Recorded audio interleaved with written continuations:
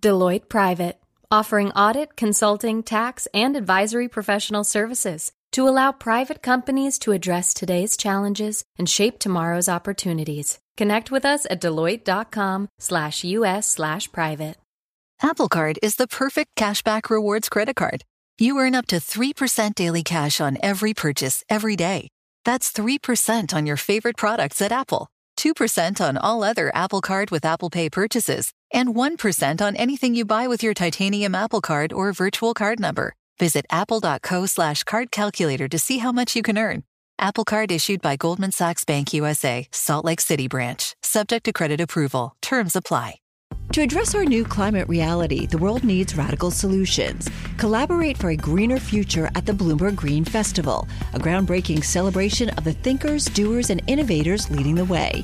From design and culture to technology, science, and entertainment, hear from inspirational speakers and immerse yourself in climate solutions. July 10th through 13th in Seattle. Title sponsor, Amazon. Get 20% off using promo code RADIO20 at BloombergLive.com/Green Festival. This is Dana Perkins, and you're listening to Switched On, the BNEF podcast. Recently, we talked about what's happening in the solar industry. So today, we're going to pivot to another popular clean power solution. That's wind. We're going to have a specific focus today on what's happening in the United States, and that's because the Biden administration has set out an ambitious target of 30 gigawatts of installed offshore wind capacity by 2030. While onshore wind has historically done well in the U.S., embracing offshore is relatively new. But with a quarter of all U.S. offshore wind deals canceled in 2023, this ambitious goal is looking increasingly out of reach. So what lies behind these cancellations? And is this an issue only facing the offshore sector, or is the U.S. onshore wind sector in an equally precarious position? To find out more, today I'm joined by two members of BNEF's wind team, both based in New York, Chelsea Jean-Michel and Atin Jain, and they discuss some of their findings from BNEF's recently published BNEF Onshore and Offshore Wind Outlooks for 2023.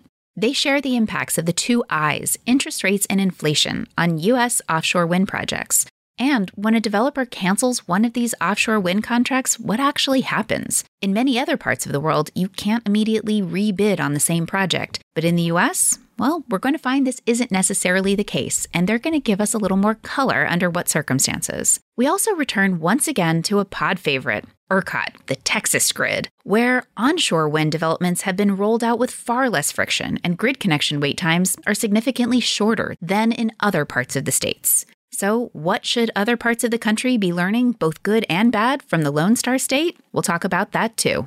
To access our onshore and offshore wind outlooks and other related insights and reports, BNEF subscribers will be able to find them on BNEF.com, on BNEF Go on the Bloomberg Terminal, or on BNEF's mobile app. If you like this podcast, make sure to subscribe, and if you'd like to share it with others, make sure to give us a review. But right now, let's jump straight into our conversation with Chelsea and Atin.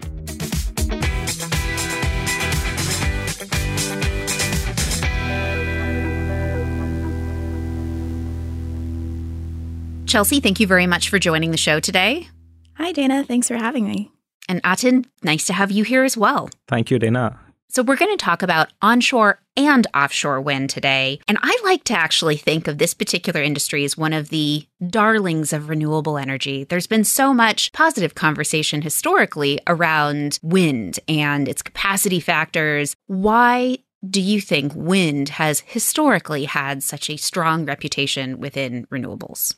If you look at the story of the last 2 decades for renewables in the US, wind power actually has been the dominant force of clean energy transition in the country. And that's because wind has been able to enjoy a lot of subsidies in the US in the form of production tax credits. Those subsidies started way back in 1992 and continues till today and are going to continue at least for another 10 years. And there are some estimates that maybe it can go all the way up to 2050, these subsidies. So wind power delivers cheap form of electricity in the country. Developers enjoy these subsidy benefits, which means they enjoy a handsome returns. There is some concern with the macroeconomic situation today, but overall, wind has been a profitable business for the developers. We have enjoyed a local supply chain for onshore wind in the country. That means wind generates jobs. So everyone actually loves wind.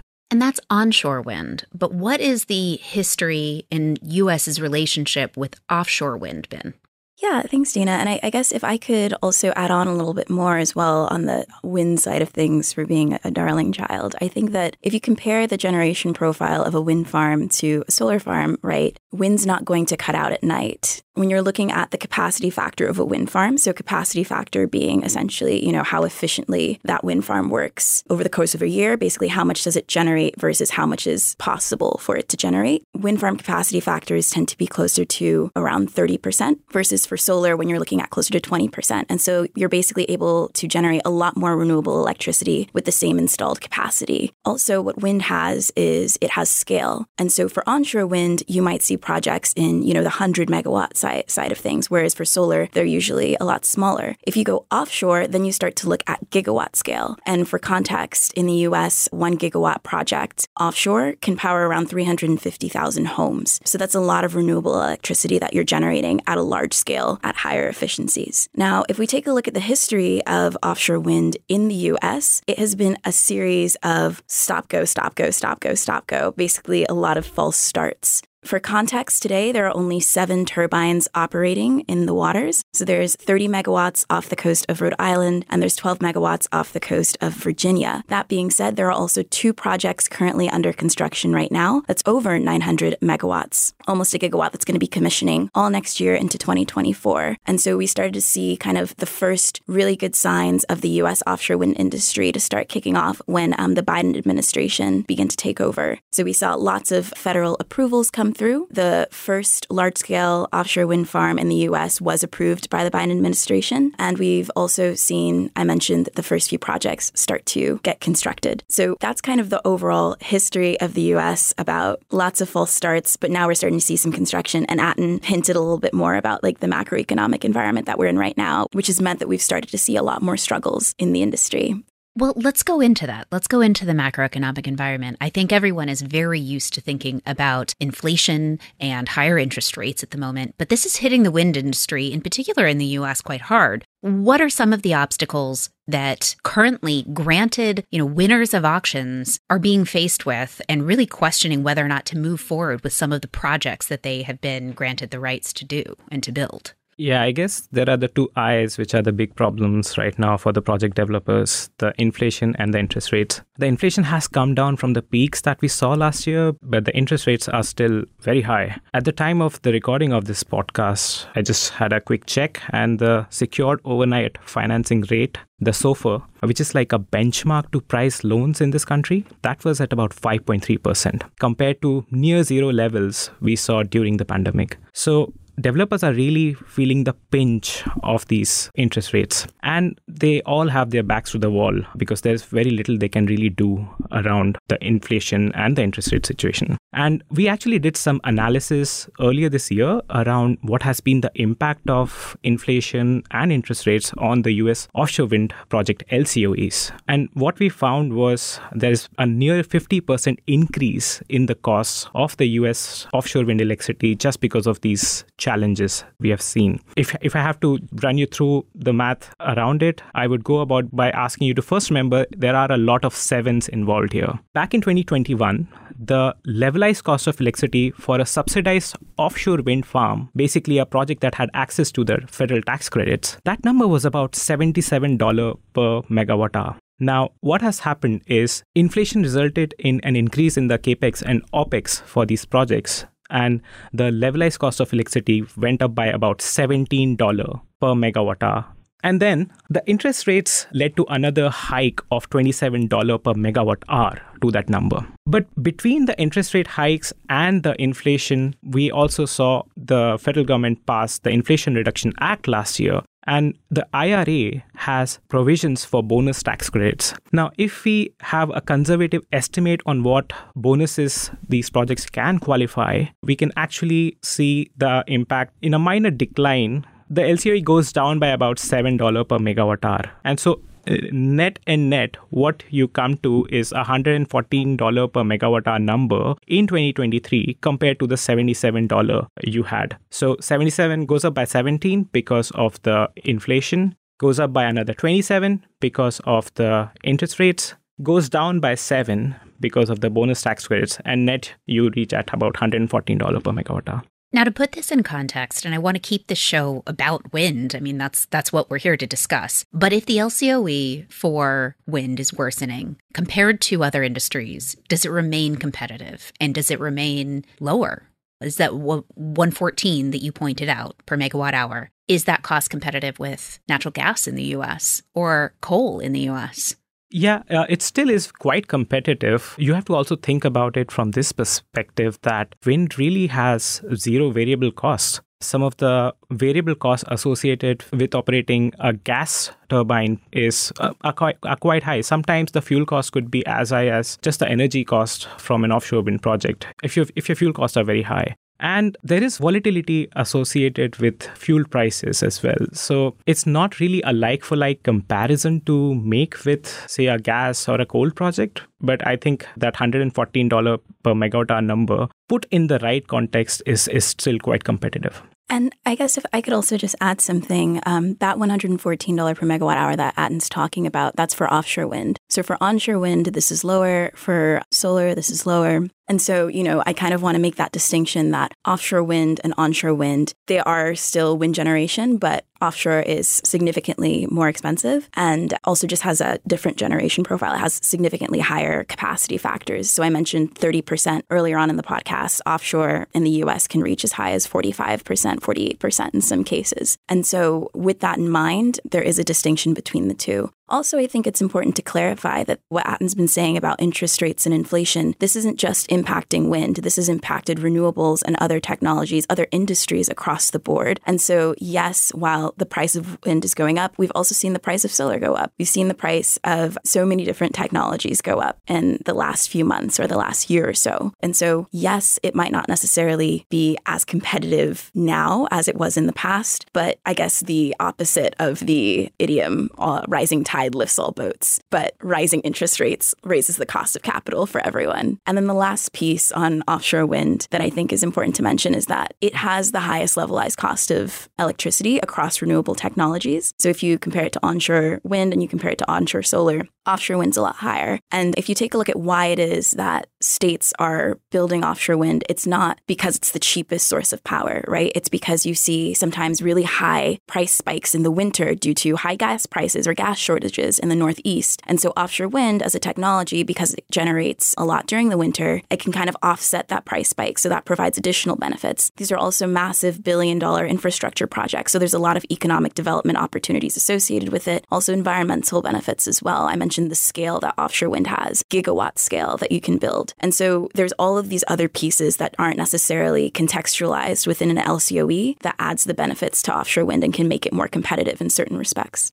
Now, these increased costs have led some developers to think about whether or not to proceed with certain projects. And my question really comes down to, well, what happens then? What is the process of pulling out of a project? How prevalent is this across the different developers who have won auctions? And are they likely to then stay in the game for the future? Well, at the time of the recording of this podcast, we've just heard that the total projects that have been cancelled so far this year is at about 5.5 gigawatt, including the 2.3 gigawatt of projects that Ørsted recently cancelled. The other developers that have cancelled some capacity include Avangrid, that have cancelled. They have cancelled around 2 gigawatt of projects, and Shell Ocean Winds. They have cancelled another 1.2 gigawatt. So I think what essentially all these developers are now trying to look at is, can they rebid in future auctions? And most states allow this leeway for the developers essentially.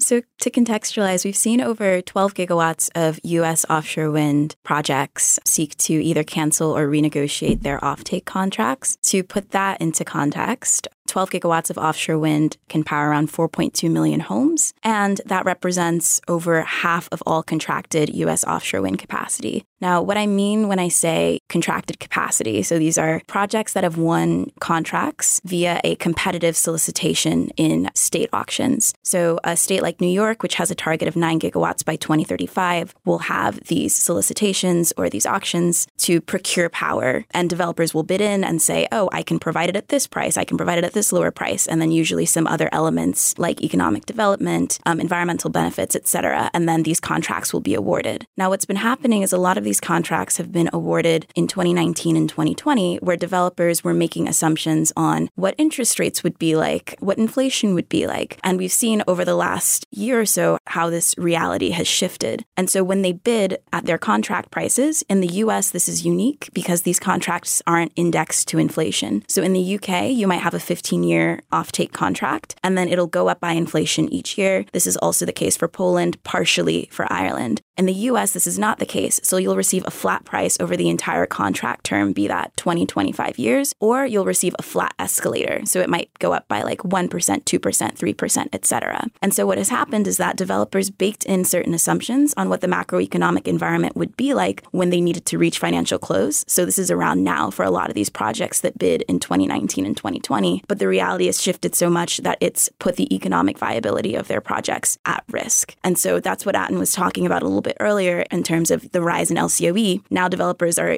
kind of doing the maths and saying, wait, this isn't checking out in this way. And so in terms of the penalties, Dana, that you asked about, like what exactly happens when you want to cancel, there might be requests to renegotiate. So this happened in the case of Ørsted and BP, Equinor in New York, where they asked for offtake price increases of around 27 to 66%. The New York Public Service Commission said, no, we will not increase your prices. And so now the developers are at a place where they need to decide if they're going to cancel their contracts or if they're going to try and figure out other pieces to make the projects work. New York has also come out and said that they are willing to put forward a backfill auction. So in the case that these contracts are canceled, they'll put forward another solicitation, say sooner than usual, in order to try and backfill those projects and make up for some of that lost capacity. That's around 4.3 gigawatts in New York. In the case of Massachusetts, Avangrid and Shell Ocean Winds, the developers that Atten had mentioned, they have canceled their offtake contracts entirely. And so they are paying $49 million and $60 million in fees for canceling those offtake contracts. And in the case of Ørsted's Ocean Wind 1 and 2 projects in New Jersey, this is recent news, so we still have yet to see what's going to happen there. But these projects have actually halted development altogether. So in the case of Massachusetts, these projects have said that they want to rebid at higher prices, but in the case of New Jersey, there's no indication of what the future of these projects hold. So there are some penalties, there's some renegotiation, there's a couple different things that developers can take, but we've seen a couple of different approaches at this point. At Deloitte Private, our passion for innovation creates powerful opportunities as we advise our private clients on ways to stay ahead of change, to leverage technology to drive progress, and to transform disruption into lasting value. Deloitte Private brings the service depth and breadth of Deloitte, tailored specifically to the unique demands of privately held, family-owned, and venture-backed companies. Connect with us at Deloitte.com/US/private. Apple Card is the perfect cashback rewards credit card. You earn up to 3% daily cash on every purchase every day. That's 3% on your favorite products at Apple, 2% on all other Apple Card with Apple Pay purchases, and 1% on anything you buy with your titanium Apple Card or virtual card number. Visit apple.co/card calculator to see how much you can earn. Apple Card issued by Goldman Sachs Bank USA, Salt Lake City branch. Subject to credit approval. Terms apply. Good song. The Johnny Carson theme, right? Hey, who wrote that? Skip, who do you think? It's your buddy. Hi, everyone. I'm Paul Anka. And I'm Skip Bronson. And what happens when two old friends take their decades of experience in the business and entertainment worlds and sit down with our buddies? You get Our Way, a brand new show from iHeart Podcast where we chop it up with our pals about everything under the sun. Hear about Michael Bublé's entrance into show business. And get business insight from Mark Burnett. Find out what scares my son-in-law, Jason Bateman. And discover the bragging rights that come with beating Michael Jordan at golf. Together, we know just about everybody, including sitting presidents. So join us as we ask the questions they've not been asked before, tell it like it is, and even sing a song or two. This is our podcast, and we're going to do it our way. Listen to Our Way on the iHeartRadio app, Apple Podcasts, or wherever you get your podcasts.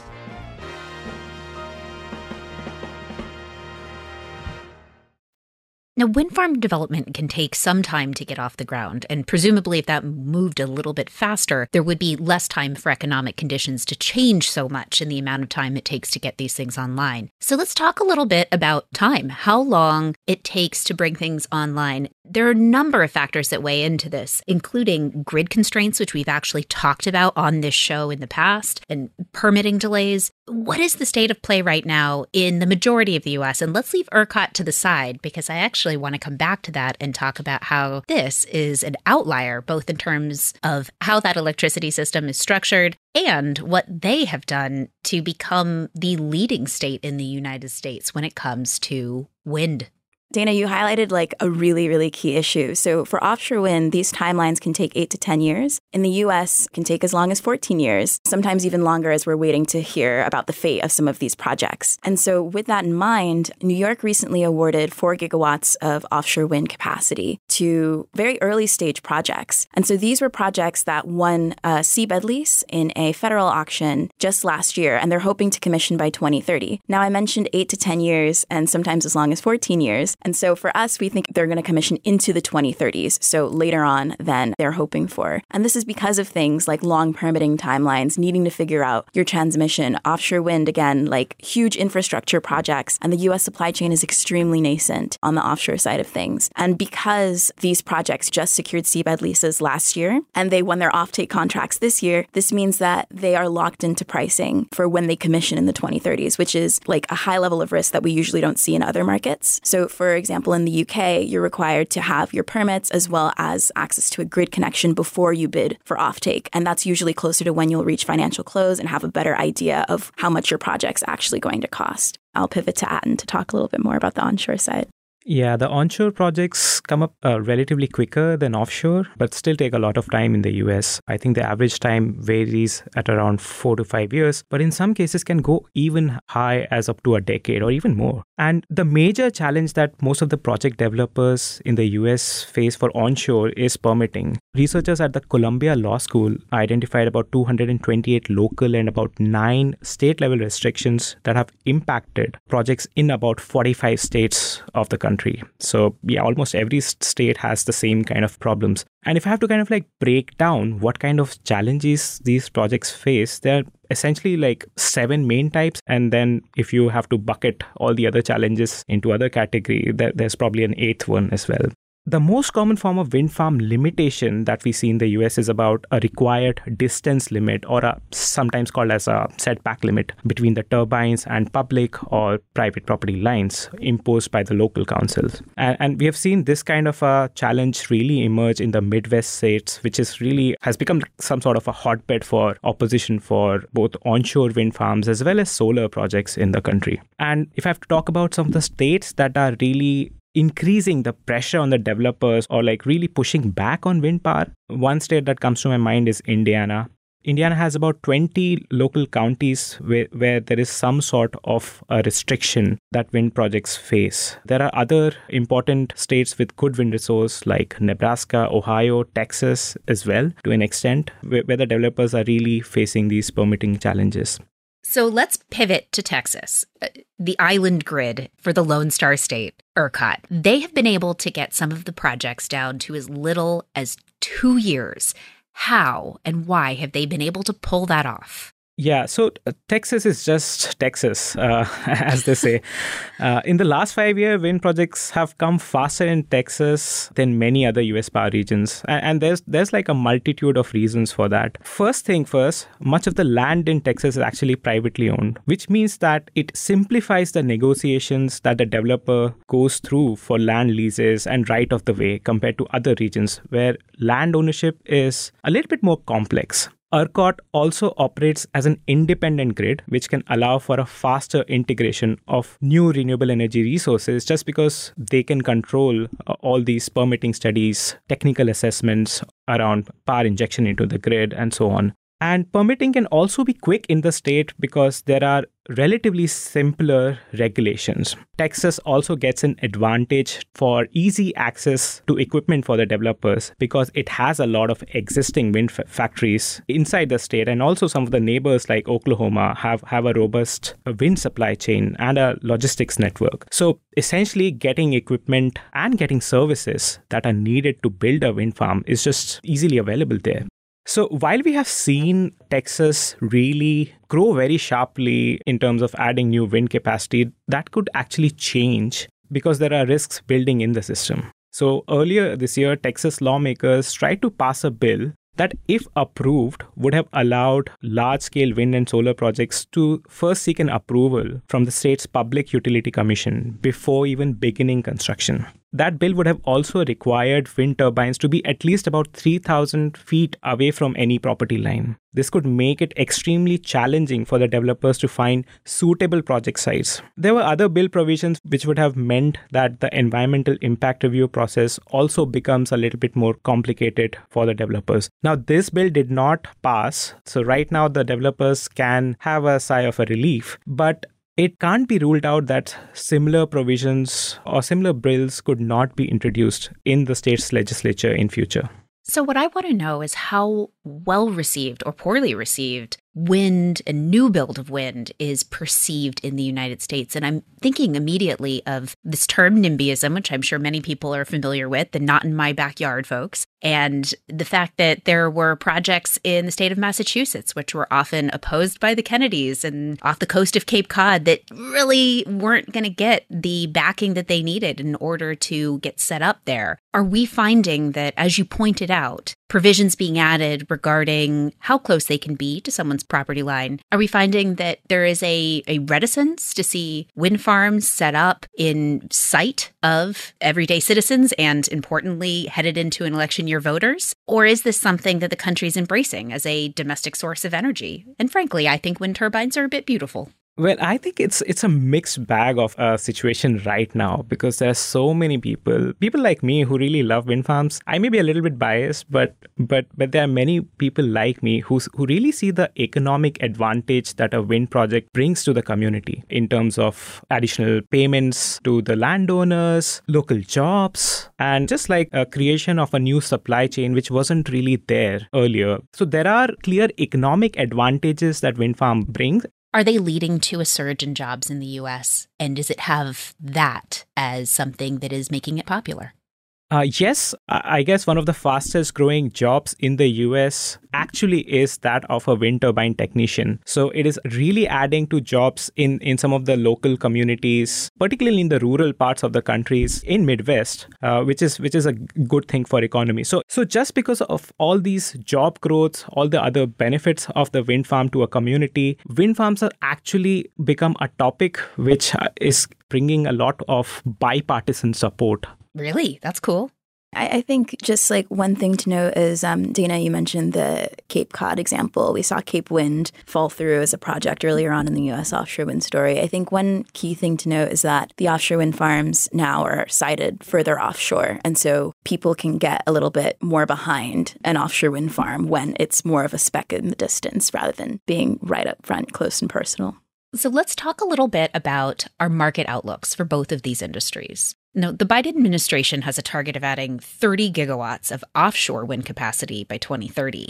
Do we see that happening? And more simply put, what do our market outlooks tell us regarding what we think will be built in the near term and the medium term?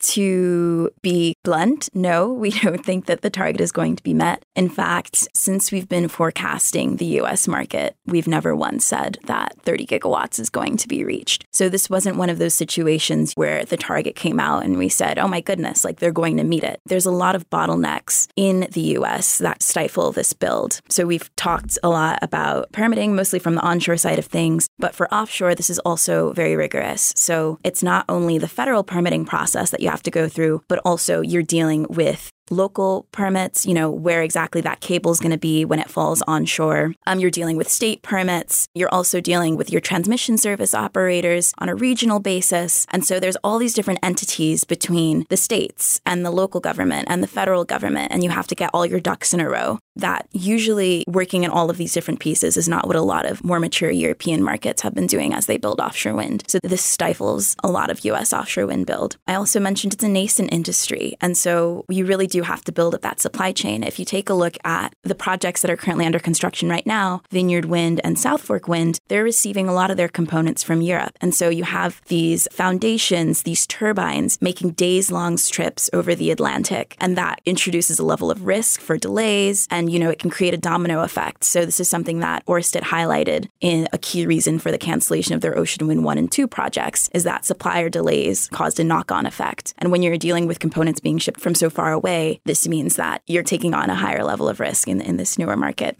rather than compared to a newer market in Europe. And so with all of that in mind, we recently updated our U.S. forecast, and it looks like by 2030, we think the U.S. is more likely to install roughly half of that 30 gigawatt target. Yeah, on onshore, picture is a little bit more rosier than offshore in terms of we're going to see an increase in the installations going from next year onwards. So we think between now and 2030, US could add about 112 gigawatt of new onshore wind projects, which is, if you actually add both onshore and offshore projects combined, would be nearly enough to really double or nearly double the total installed wind capacity in the country. So onshore wind is actually going to be a major driver of growth of the total wind power sector in the country between now and 2030.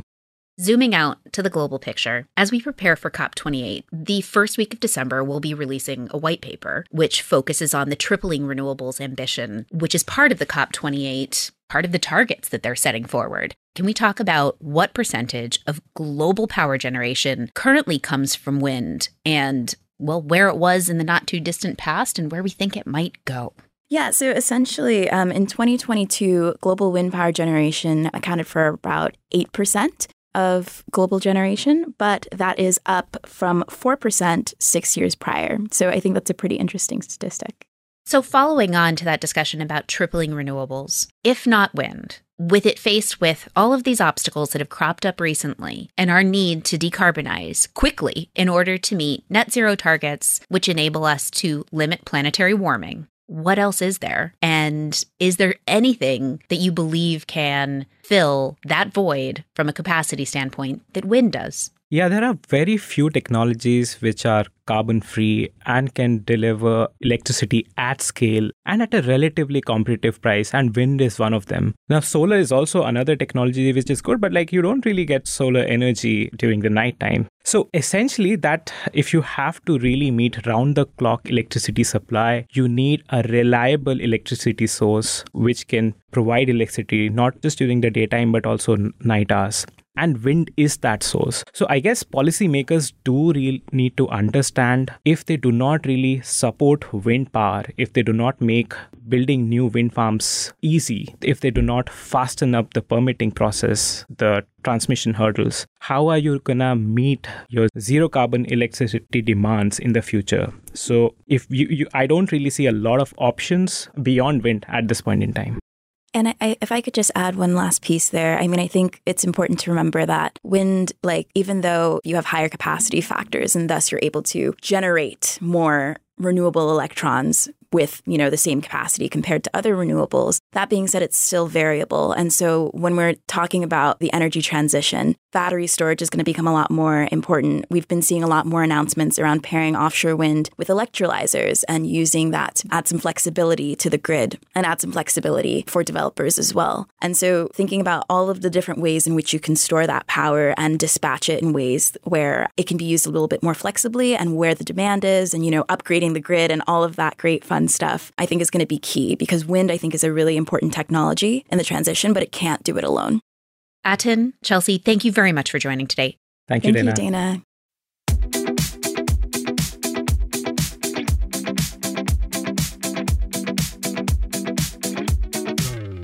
Bloomberg NEF is a service provided by Bloomberg Finance LP and its affiliates. This recording does not constitute, nor should it be construed as, investment advice, investment recommendations, or a recommendation as to an investment or other strategy. Bloomberg NEF should not be considered as information sufficient upon which to base an investment decision. Neither Bloomberg Finance LP nor any of its affiliates makes any representation or warranty as to the accuracy or completeness of the information contained in this recording, and any liability as a result of this recording is expressly disclaimed.